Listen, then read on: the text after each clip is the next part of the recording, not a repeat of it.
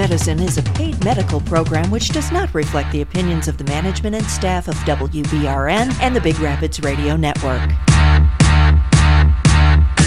West Michigan Primary Care Partners and WBRN present Talk Medicine with Rob Bennett and Dr. Singh. Talk Medicine is brought to you by Metron of Big Rapids, caring for people, one person at a time.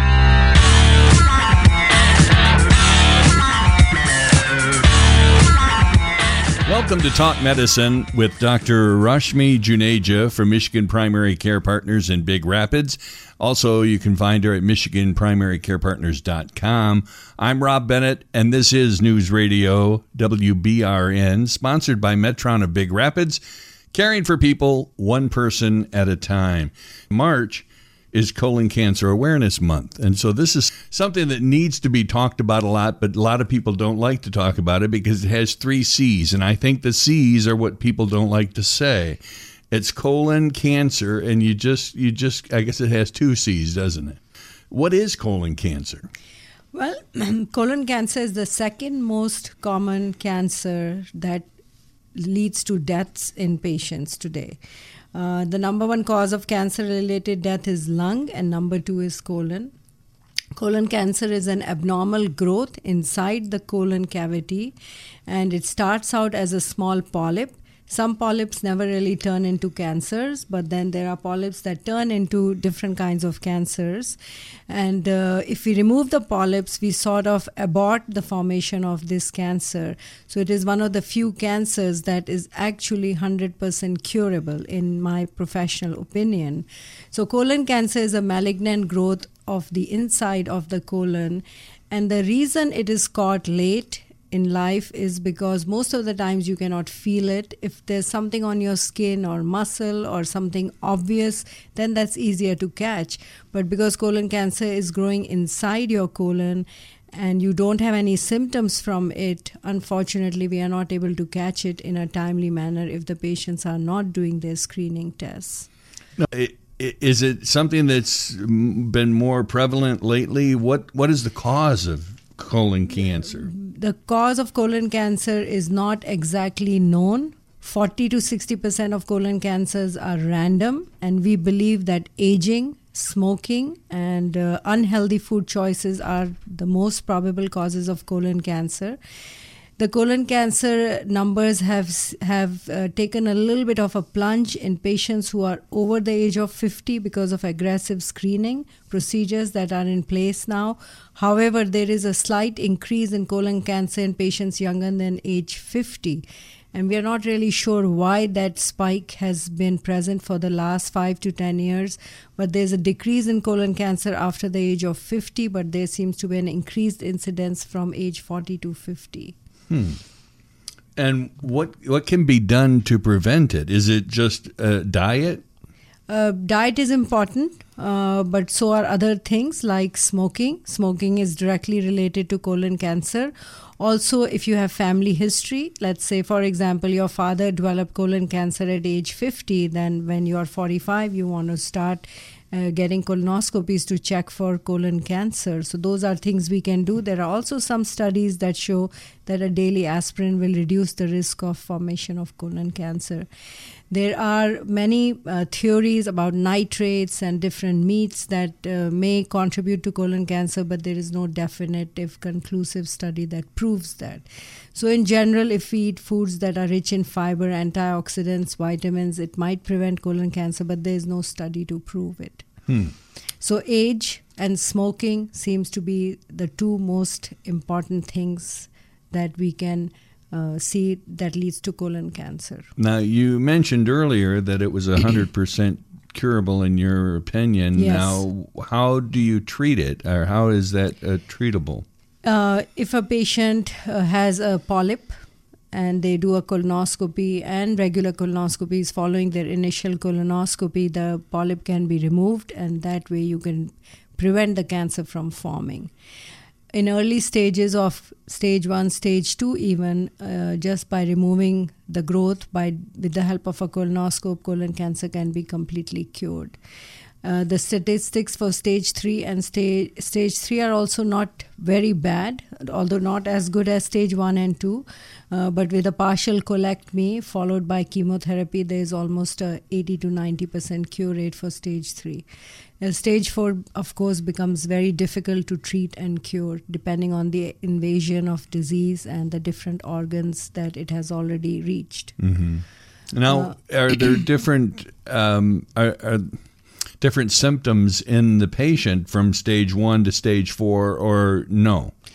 By the time it is stage 4, I'm sure the patient has some symptoms. Yeah. So pain, bleeding, bloating, constipation, or unable to pass flatus or stool are all symptoms. But you will not see these things in stage 1, 2, or 3 because your colon is an elastic structure and it will expand to a certain degree before it really causes discomfort. And colon is one of the few organs in our body that has nerve endings only for stretch. So if there is a high temperature, a low temperature, or there's a break, so the colon doesn't sense it. The only receptors it has is for stretch. So once the growth is enough that it is stretching the colon mucosa, that's when you feel something. Mm-hmm. So it's hard to have any symptom in stage 1 or 2. You might have some in stage 3, or you will have symptoms in stage 4. Right. But we really want to catch it at stage 0. We are not even trying to catch it at stage 1. Right. So if patients regularly go in for a test, colonoscopy remains the gold standard, even though we have made some strides with capsule endoscopy and some genetic testing. However, colonoscopy remains the gold standard. So if a patient turns 50, they have regular colonoscopies, their risk of having colon cancer should be almost 0. So I was just going to ask you that. What other kinds of testing? I think you just mentioned a little bit of that, but what are the tests involved? Colonoscopy, which I would say is the gold standard, involves about a 3-day test period for the patient. So you need to prep for the colonoscopy for 2 days. By taking the prep, we take a medication or over-the-counter liquid that helps in cleaning the bowel out. So when you are having a colonoscopy, if the surgeon is only able to look at stool material in the colon, it doesn't really help you. So it's important to take the prep, drink plenty of fluid so that all of the stool material is cleared out of the colon and the mucosa can be visualized with ease with the help of colonoscopy.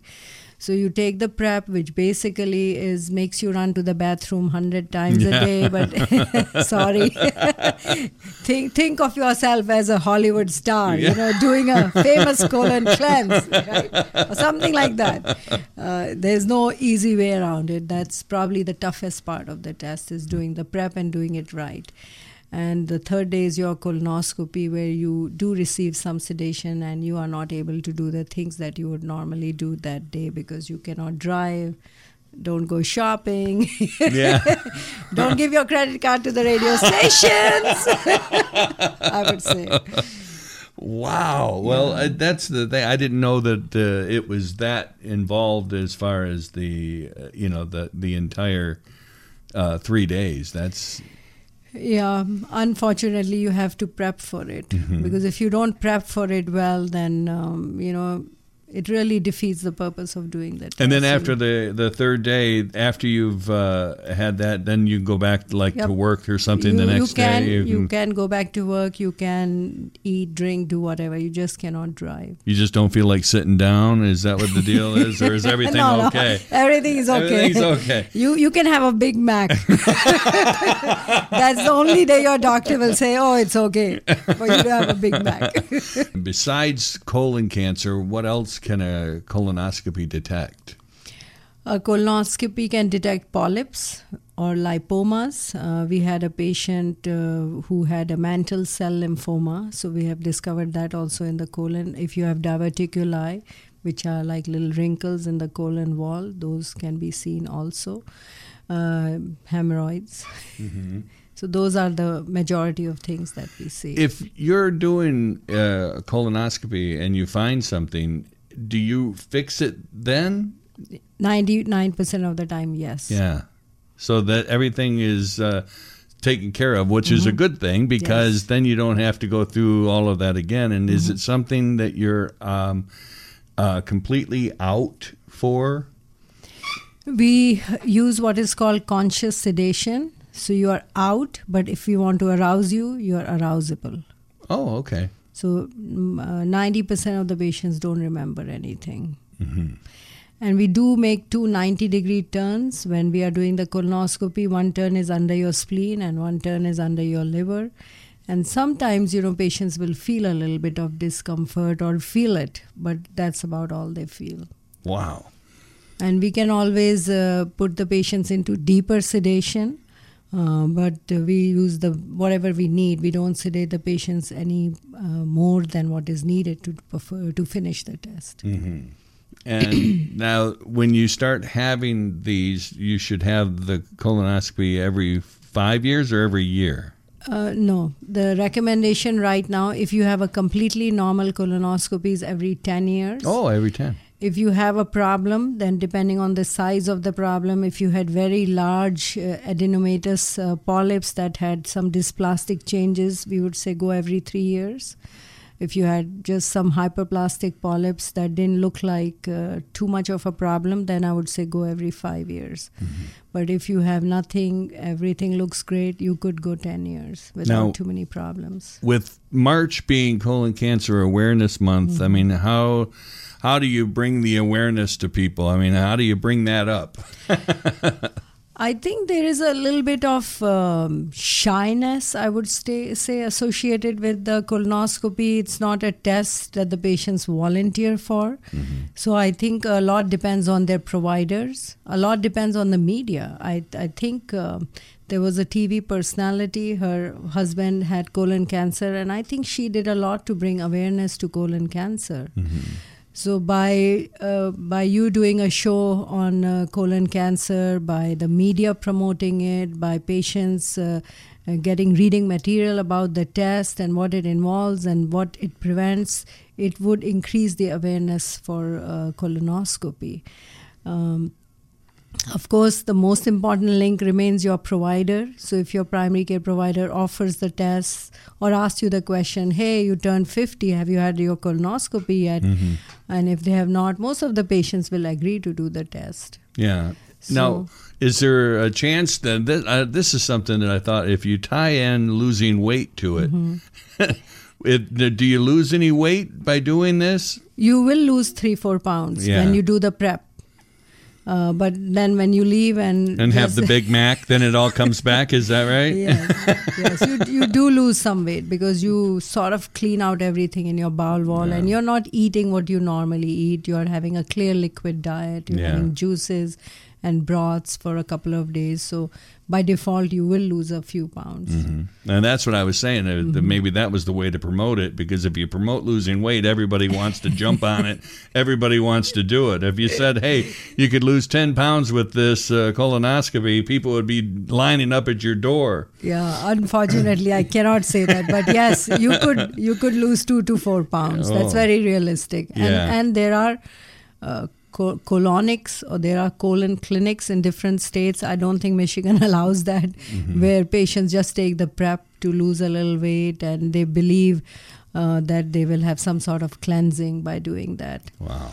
And our GI tract is amazing. All of our cells are almost like stem cells, and the lining of your colon is actually shed every 24 to 48 hours, replaced by a completely new lining. So by doing the prep, you really don't hurt anything. Wow. I had no idea of that. It's like a snake. It is actually like a snake. And there are a lot of centers, like I know Harvard is one of them, where they are taking a swab from your buccal mucosa and they are generating stem cells from that. So you do sort of shed your entire GI tract every few days. I think I mentioned it when we were first starting out today, that these are, both these words, colon and cancer, are things that people are they shy away from those words. That's the tough thing about this one. You don't want to, people don't even want to say cancer. They don't, they always call it the C word or something like that. They find a different way of saying it, I think as a society, we don't have trouble talking about lung cancer, breast cancer, but there seems to be some inhibition about colon cancer. Mm-hmm. And I don't understand why. Yeah. And colon cancer is the number 2 cause of cancer-related deaths in USA. So that is something that we need to keep in mind. So we're always pushing for lung, and lung is number 1, but colon is number 2, and it is preventable, and it is sad if we are not able to prevent it in this day and age. Okay, I'm not sure that we want to go with number 2. Sorry. Yeah, I don't know, but maybe, all right. I should have thought of a better word. No, that's fine. What are the advantages of having a colonoscopy in a surgery center rather than in a hospital? I think the biggest advantage is cost savings. Surgery centers are more cost effective. There is incentive by several insurance companies to use surgery centers for minor procedures. It's a quicker in and out. You have less chances of infection because you don't have the very, very sick people who are in the hospitals. Mm-hmm. It's quicker, it's cheaper, it's just better for the patient. The recovery times are faster. This is Talk Medicine with Dr. Rashmi Juneja from Michigan Primary Care Partners in Big Rapids, MichiganPrimaryCarePartners.com. I'm Rob Bennett, and this is News Radio WBRN, sponsored by Metron of Big Rapids, caring for people one person at a time. We'll be back after this.